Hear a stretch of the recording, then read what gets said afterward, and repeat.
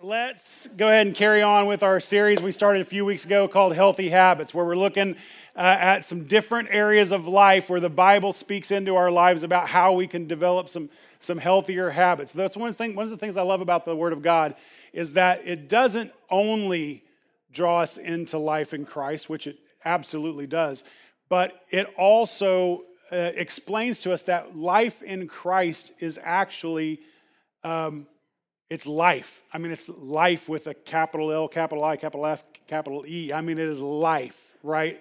And that life and that freedom that we experience in Christ bleeds into all areas of our life. And so we started off talking about how we could get better, healthier in terms of our relational health.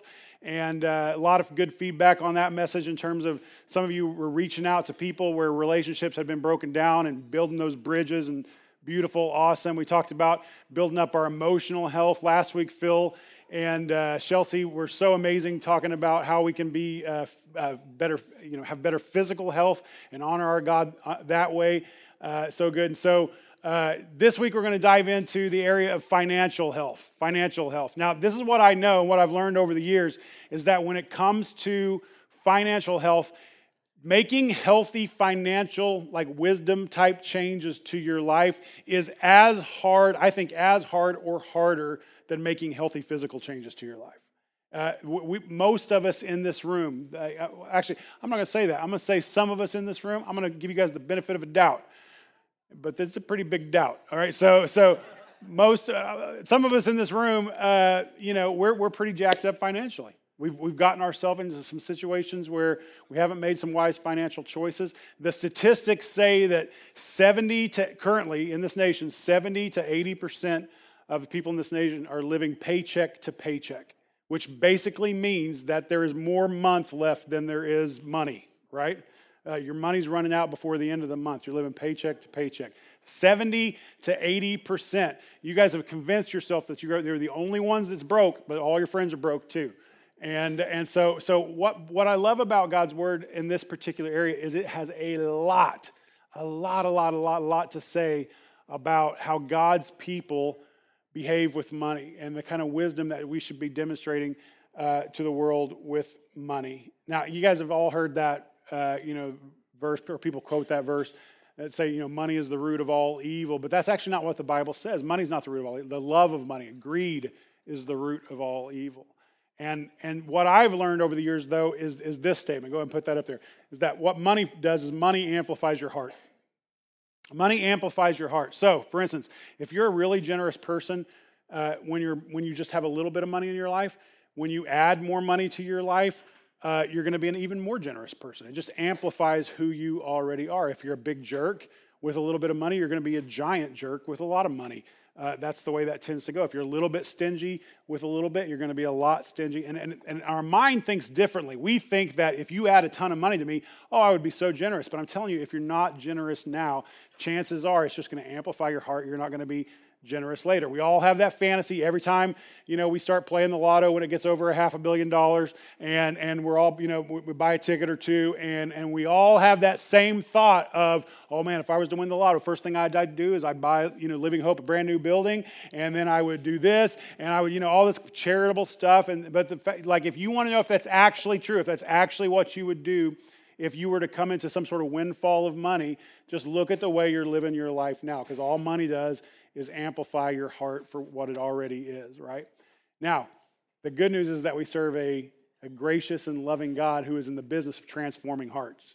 He's in the business of transforming hearts. And so you don't have to be locked into whoever you are right now. God wants to grow you into something much more amazing, much more beautiful, even in the area of financial wisdom. And so what I want to do this morning is just kind of take a look at how we can cultivate financial health. Now, there's a lot of wisdom, a lot of advice out there, and I don't have time to cover it all. I'm just going to hit 4 or 5 points this morning, just some things that I think the Bible speaks into in some pretty loud ways, and we'll deal with that. So the first thing is this, in terms of cultivating financial health, learn this principle, that your greatest capacity for wealth is in disciplined work.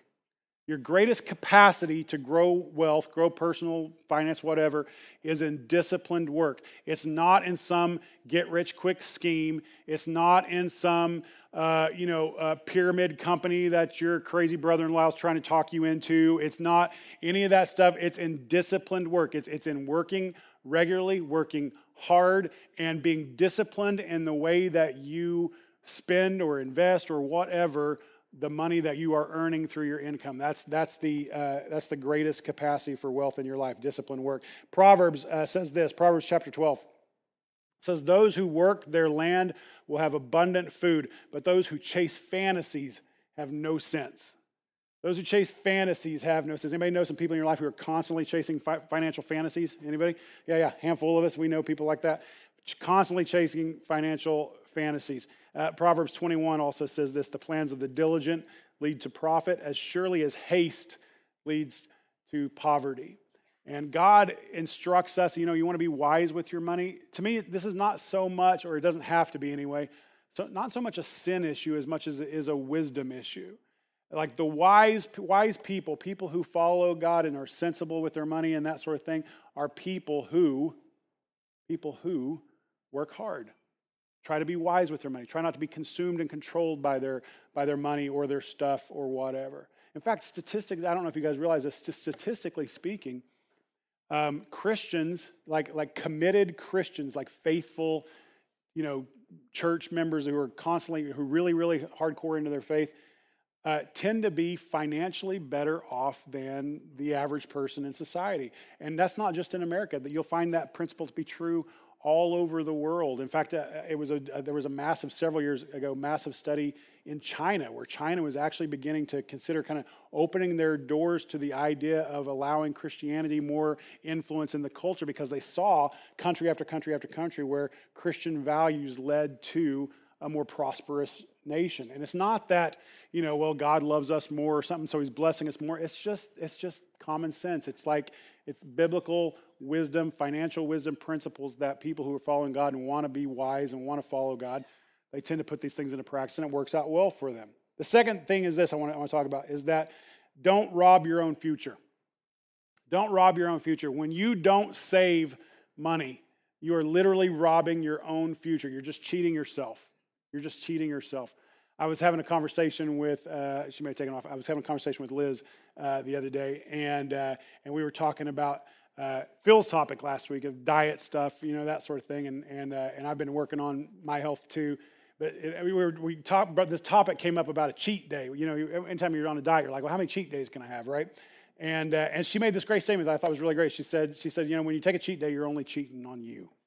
You're only cheating on you. It's such a great thing to think about. But I think the same thing is true in terms of your savings. The Bible talks about savings. Proverbs 21 says this, the wise store up choice food and olive oil, but fools gulp theirs down. Right? There's this biblical idea of, a rainy day is going to come. It will, because it's not a matter of if, it's when. It will eventually rain. It will eventually come. And you're going to need something stored up. You're going to need some savings in place, whether you want to call it an emergency fund, or maybe it's a fund for your kids' future. Maybe it's a fund for your retirement or whatever. But saving is a good thing. Now, I'm not talking about hoarding. I'm not talking about hoarding money, right? I've known people in churches actually over the years who are money hoarders. They collect, build up their bank accounts, and with no plans, no vision to share. That was the problem. You guys remember the parable that Jesus told of the rich guy who had a bumper crop one year, and he had so much come in his crop that he didn't know what to do with it. He didn't have barns big enough, so he says, he thought to himself. He said, "Self." I love this the way he puts it. He says, "Self, this is what I'm going to do. I'm going to build bigger barns and fill those barns, and then I'm just going to kick back and eat, drink, and be merry, enjoy the rest of my life." And God said to that man, "Today your soul will be required of you." It's like, what was this man's sin? Like, all that guy did was basically the American dream.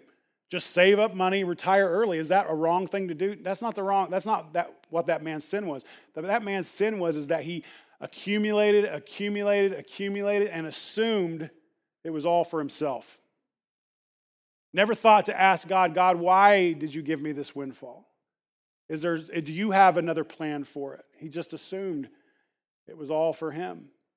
And we don't want to be financial hoarders, but we do want to be wise savers. I've known, growing up in the Bible Belt, I literally knew of churches who had multi-million dollars in the bank, in their savings account as churches, and were daily turning away people who needed help.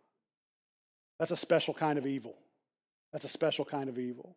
We don't want to be financial hoarders, but we do want to be wise savers, wise savers. The other thing that Proverbs says there about that in chapter 13 is that a good person leaves an inheritance for their children's children, but a sinner's wealth is stored up for the righteous. And the whole point here is that, a good person is thinking not just of themselves, but they're thinking ahead towards their legacy. They store up so that they can bless their kids and even their kids' kids. And I dream of that for myself. I hope one day I'm able to bless my own grandchildren with some sort of inheritance. I don't really care about my kids, but I'm going to be biblical. Just go children's children. Just do that. But and some of you in this room can raise your hand and go, yeah, because of the life that my parents lived or the wisdom of my grandparents, I have been blessed through them, through an inheritance or something like that. And the Bible calls out that person as good. Conversely, he calls out the other person as a sinner. And the idea is that the person who doesn't do it that way, well, their wealth will just go up to those who are wise, right? Who do things wisely. This is such a great principle. So we are to be not financial hoarders, but definitely wise financial savers. Don't rob from your own future. The other thing I want to talk about here is that debt is dehumanizing. A lot of Christian financial gurus will tell you that all debt is sin. I'm not that guy. I don't believe that all debt is sin.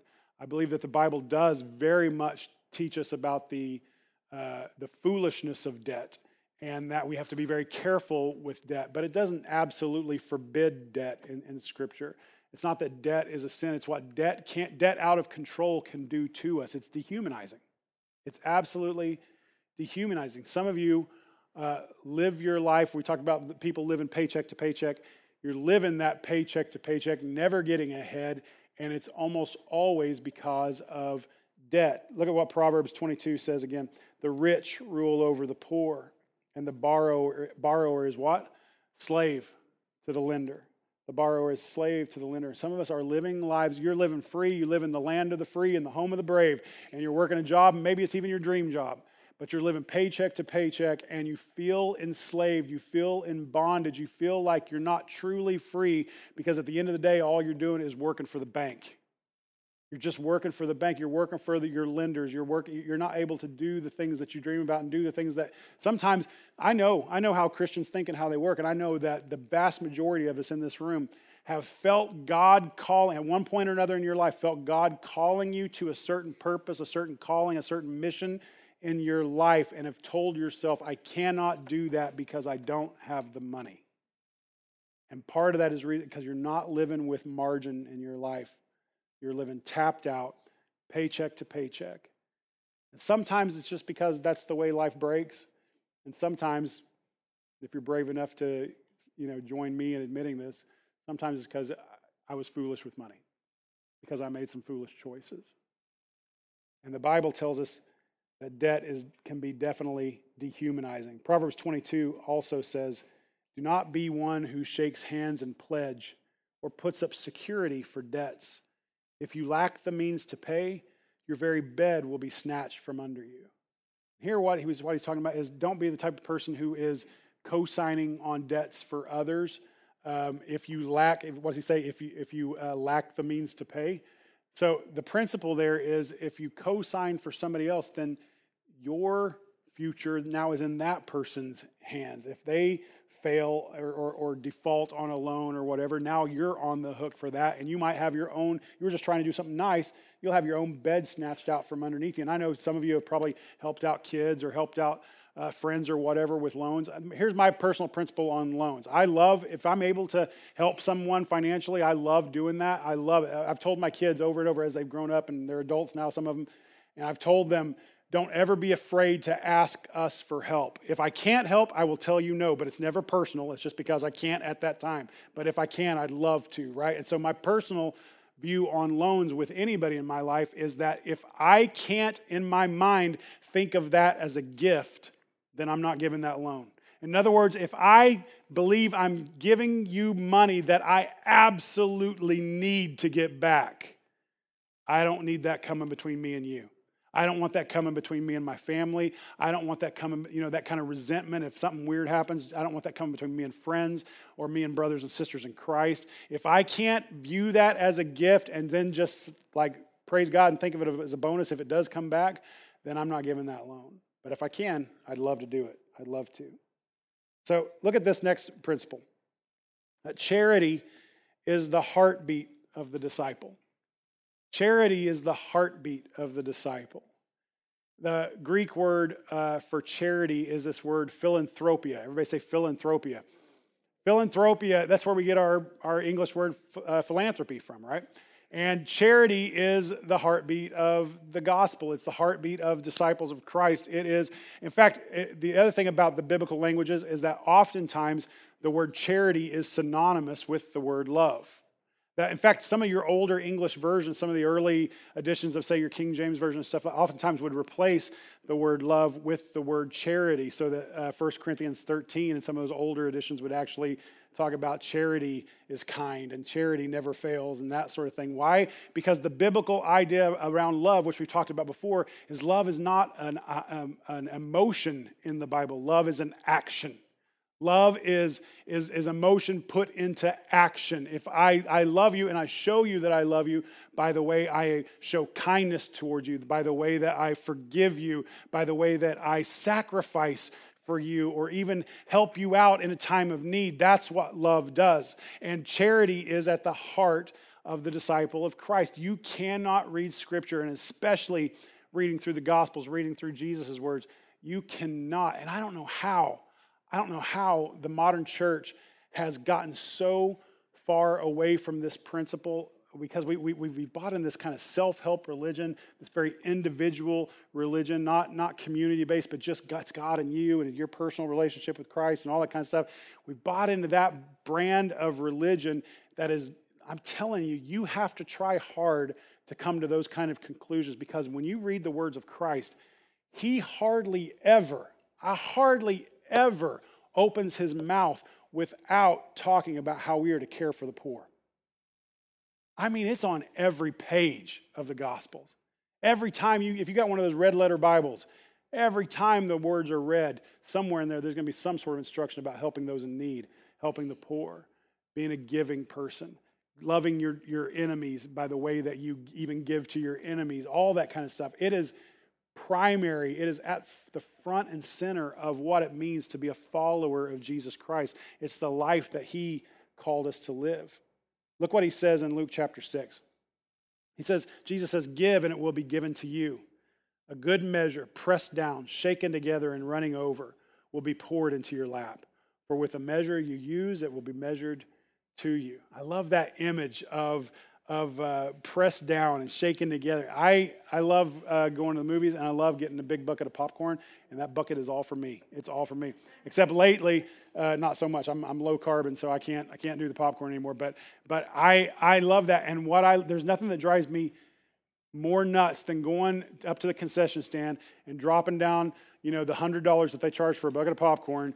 And them handing you a bucket that has an inch of air across the top of it. You guys know what I'm talking about? You gotta be kidding me. I just gave you $100 for the cheapest food imaginable, and you're not gonna feel that. But I love it when they take it. And by the way, I'm not ashamed to ask them to finish the job and fill that thing up. But anyway, but I love it when they take it and they fill up that bucket and they shake it. They shake it, let it all get settled down, and then they pour more on it, and they mound it on top. I'm like, yes, that's worth the $100 right there, right?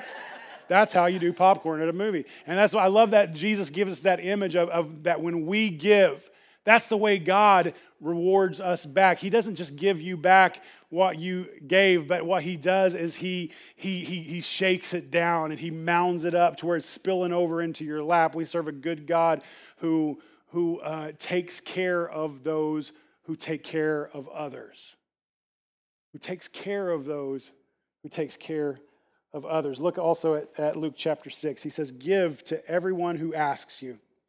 And if anyone takes what belongs to you, do not demand it back. Do to others as you would have them do to you. Give to everyone who asks you. And that's a hard principle for us to live out because we're cynical. We've grown cynical. And I get it. I get that spirit of cynicism. I know that the world is full of people trying to scam good people. I know that to be true. But yet Jesus still tells us, he lived in the same kind of world, by the way. He still tells us, give to everyone who asks you. One of my favorite little glimpses into the life of Jesus is the story where these 10 guys with leprosy came to Jesus and they wanted to be healed of their disease. And leprosy is just this horrible disease. I mean, you lose fingers and ears and skin disease is horrible. It's an awful, awful disease to die from and to suffer from. And these 10 guys who came to him with leprosy, he healed them all. Healed all 10 of them. Man, they were so happy they just ran off. After they all ran off, then one of those guys comes back and he thanks Jesus and he praises him. And the thing I love so much about that story is that even only one of the 10 came back. Jesus doesn't take the healing away from the other 9. He doesn't take the healing away from the other 9. He healed them because he could. He healed them because he could. Sometimes we need to loosen up on our desire to examine everyone who comes to us for help and just help if we're able to help. Just do that and trust the outcome to God. Jesus also says this in Luke chapter 12. Do not be afraid, little flock, for your Father has been pleased to give you the kingdom. Sell your possessions and give to the poor. Provide purses for yourselves that will not wear out, a treasure in heaven that will never fail, where no thief comes near and no moth destroys, for where your treasure is, there your heart will be also. Basically, he's speaking to here? He's speaking to the fear that is in all of us when it comes to being generous. He's like, don't worry about it. Don't worry about it. Why? Because I help my children who help my other children. I provide for my children who will go and help my other children. It's like I've given you the kingdom. And you might be emptying your purse, you might be emptying your wallet to help somebody in need right now, but I've got the means to fill it back up again and to invest it into an eternity that you can't even imagine. Charity is at the heart of the disciple. It's the heartbeat of the disciple. The last principle I want to share with you this morning is this, that the very best investment is in someone else's eternity. The very best investment you can make is in someone else's eternity. Jesus says this, very similar to the last passage I read. He says, do not store up for yourselves treasures on earth where moths and vermin destroy and where thieves break in and steal, but store up for yourself treasures in heaven where moths and vermin do not destroy and where thieves do not break in and steal, for where your treasure is, there your heart is also. He's like, you guys want to build your own little personal kingdoms. He's like, I'm telling you, you're working on the wrong kingdom. Because there's an investment that you can make that has an eternal reward, that pays back eternally. Invest in the kingdom. Invest in someone else's eternity. You see, as followers of Jesus Christ, we're not just called to build up our own kingdoms and accumulate and gather and hoard and all that kind of stuff. No. We're called to take what God has blessed us with and live for the kingdom through our resources. Live for the kingdom, build up the kingdom, draw more people into the kingdom through our resources. One of the best things you can do is invest in another person. Maybe it's investing some time. Maybe it's investing some knowledge that you have. Whatever it is, maybe it's literally investing some cash. Whatever that case may be. Maybe it's investing in a church where, as a community together, we can do what Phil was talking about earlier and make a bigger difference out in the community than we could individually, right? But whatever the case may be, like the best investment you can make is investments into God's kingdom that have eternal return. Do that. Now, each week, as we've been working through this series, we've tried to kind of end with, a couple of maybe habits that you could change, habits that you could adopt in the coming year to kind of get yourself more healthy in this area of life. And so we're going to do the same thing today, and I want you to choose a new habit. So the first habit that maybe you want to choose is this: find a financial mentor. Find a financial mentor. The truth of the matter is that a lot of us in this room didn't have parents or grandparents or uncles or people in our life, mentors in our life that showed us how to do finances well. We just didn't. Maybe your family was horrible with finances. Maybe they just never had money around. Maybe they were just very foolish with finances, whatever the case may be. Find someone who can show you the things that your family or the mentors in your life before never were able to show you. Find a financial mentor. I do this in my life all the time. I'm constantly looking for mentors, people who are a little further down the road than I am in different areas of my life, so that they can share the things they've learned and the mistakes that they made, so I don't have to go make the same mistakes, right? I love it. I do it in my pastoral life all the time. When we were in the market for a building, back when we were still over at the Tremont School, and looking at getting into our own place and making that transition. And I wanted to know, like, what are the hurdles that I'm unaware of that I might need to be on the lookout for. And I called Dave Patterson over at the Father's house, Pastor Dave, and he graciously met me at Pete's for a cup of coffee, and we sat and talked, and I just picked his brain because they had made those transitions to a couple of different buildings in their history, and I just picked his brain. What happened at this stage? And what did you do this? And how did you get the money from here to there? You know, all that kind of stuff. And I was just picking his brain. And he was so gracious just to sit down and share his wisdom with me. And I've had countless other guys in my life over the years that have done the same thing. And in financial ways too. In financial ways or real estate things or whatever, you know, that I was ignorant about in my life. I've had people gather around me and go, this is what works. And you may not know this. I didn't know it to begin with, but this is how the world works in this area. Get yourself a financial mentor, somebody who's a little bit further down the road than you are, who actually is making good choices, not somebody who has better stuff. There's a difference.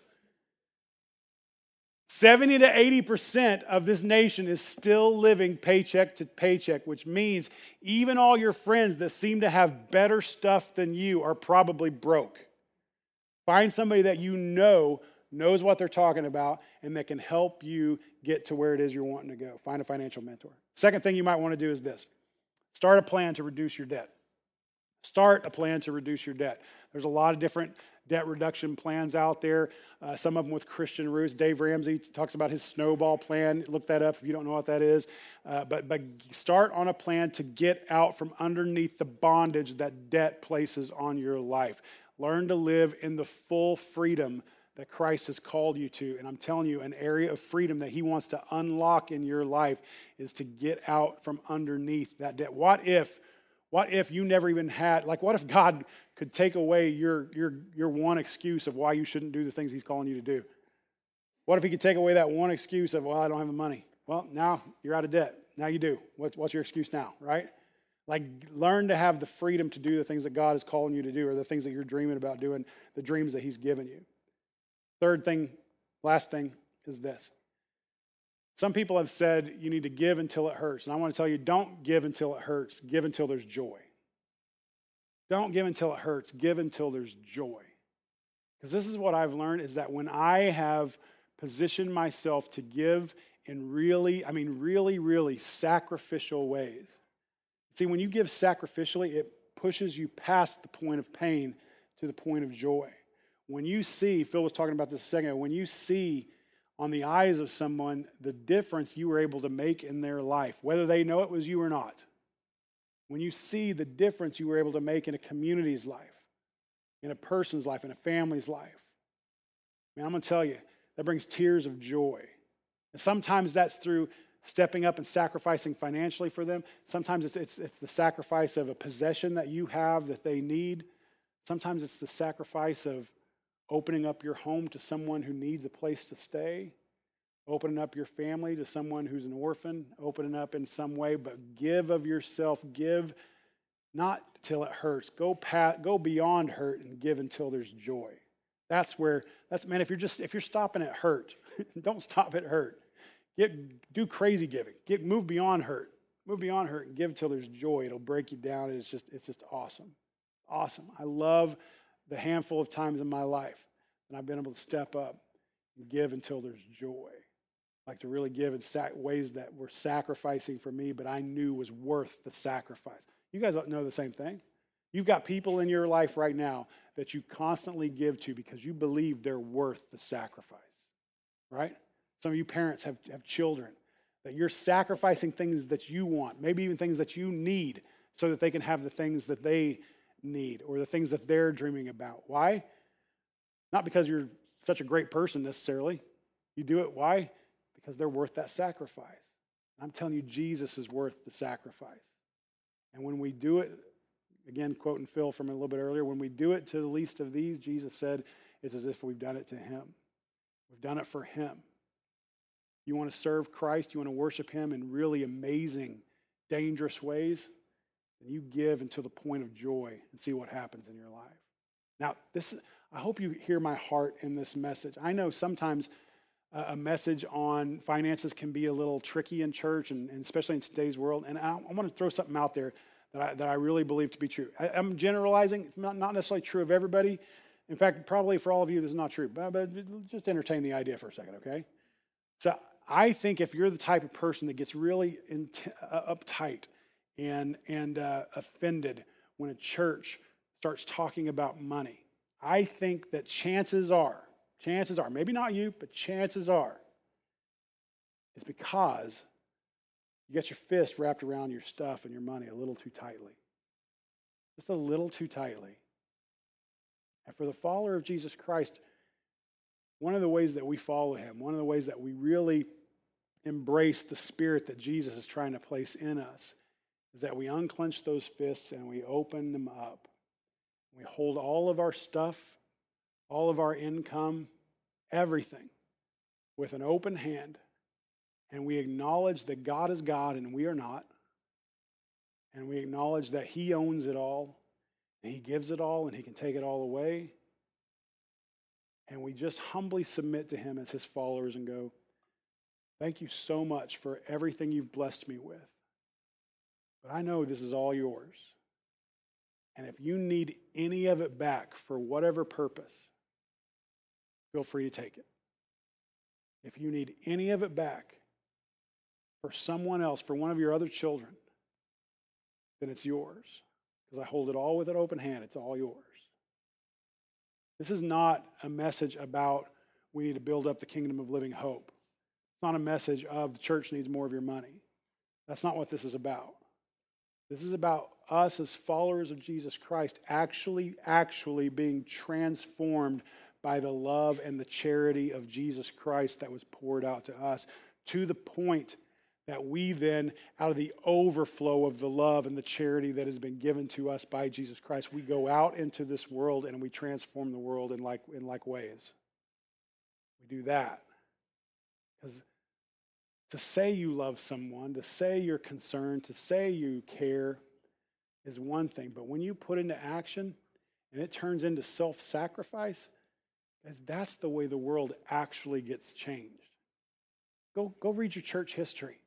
Go look at those first few hundred years of the church. There's a reason we talk about how that early church turned the world upside down. You know how crazy it is? You know how absolutely insane it is that this little movement that started with about 100 people, this little thing called church that just started with a handful of people in a room, honestly, about this many people. That was the beginning of all the Christians that existed in the world. Was about this many people right here. And that little movement in just a handful of years toppled the greatest empire the world had ever seen, the Roman Empire. You know how insane that is? How does that happen? When people put love into action and it turns into self-sacrifice, that's when the world begins to change. And we're not just here trying to build up Living Hope's bank accounts. That's not what this is about.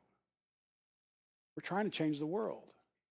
And that starts with you allowing God to change who you are, for you to submit your life to Jesus and go, I don't want to just say I'm one of your followers. I don't want to just be a person who goes to church.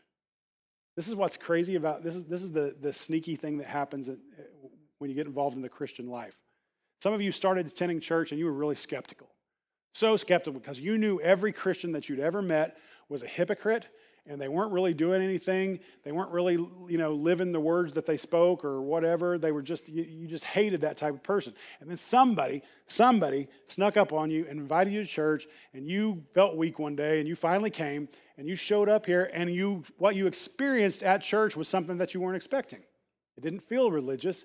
It felt a little bit joyful. It felt a little bit good. It felt like the message was helpful. It felt like the worship was engaging. It just felt right. It didn't feel hypocritical. It felt like these people cared and that they loved you. And then here's where faith gone awry gets a little sneaky.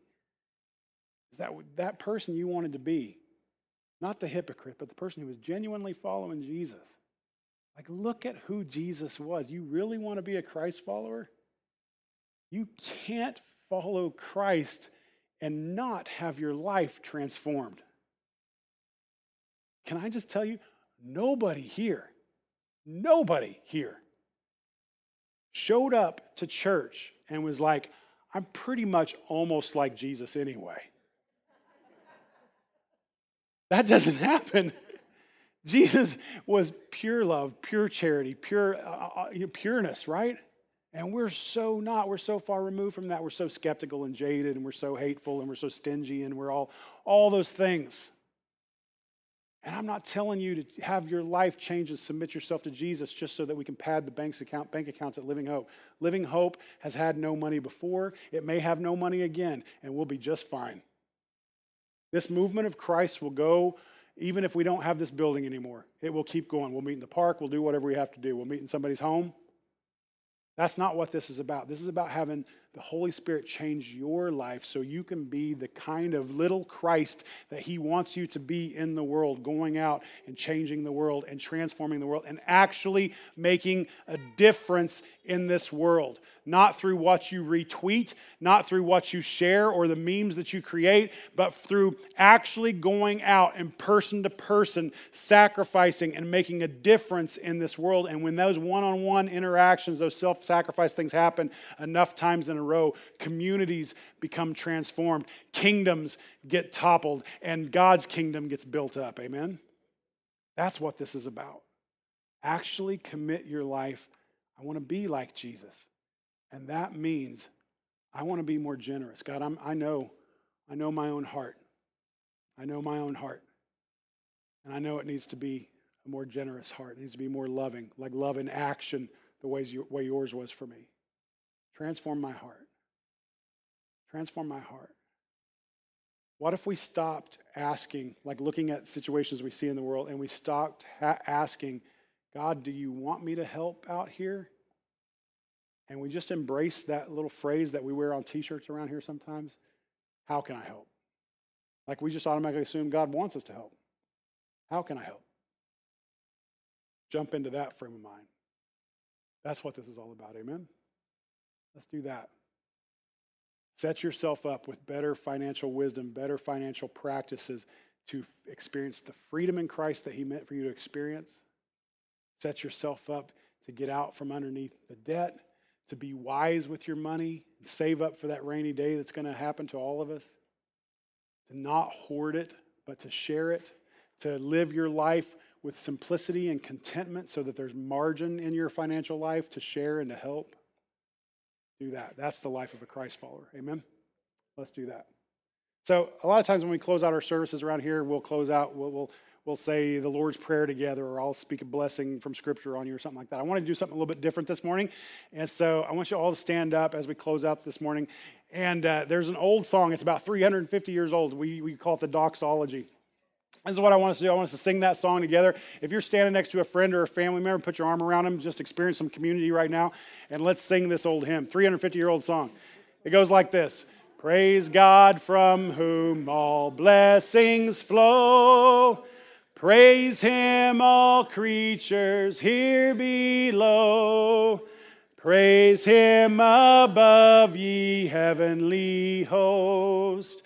Praise Father, Son, and Holy Ghost. All right, some of you new people got the gist of it now. Let's do it one more time, all right? Praise God from whom all blessings flow. Praise Him, all creatures here below. Praise him above, ye heavenly host. Praise Father, Son, and Holy Ghost. Jesus, we love you so much, and we recognize that all of our blessings flow from you. That you are God, you alone are worthy of our praise, and so you alone will get it, God. And we pray that as we submit ourselves to you daily as much as we're able, God, that you would just send your Holy Spirit to transform us in ways that were powerful to transform ourselves. God, we are naturally selfish. God, we are naturally skeptical. Those of us who are a little older are naturally jaded. And God, I pray that you would change that. God, you have the ability to transform our hearts of stone into hearts of flesh, as your word says. And so, God, we submit our hearts to you and ask you to transform us so that we begin to resemble you. Give us a heart of love, love in action. Give us a heart of charity towards everyone around us. Give us a heart for your kingdom and a heart for your church. And may that be played out not just in our sentiments, but in the way that we actually live our lives, by the way that we actually spend our money. God, help us to put you first in everything. And we pray all this in Jesus' name. Amen. Amen. God is good. Amen. Everybody enjoy the game. Have a good week, a good afternoon.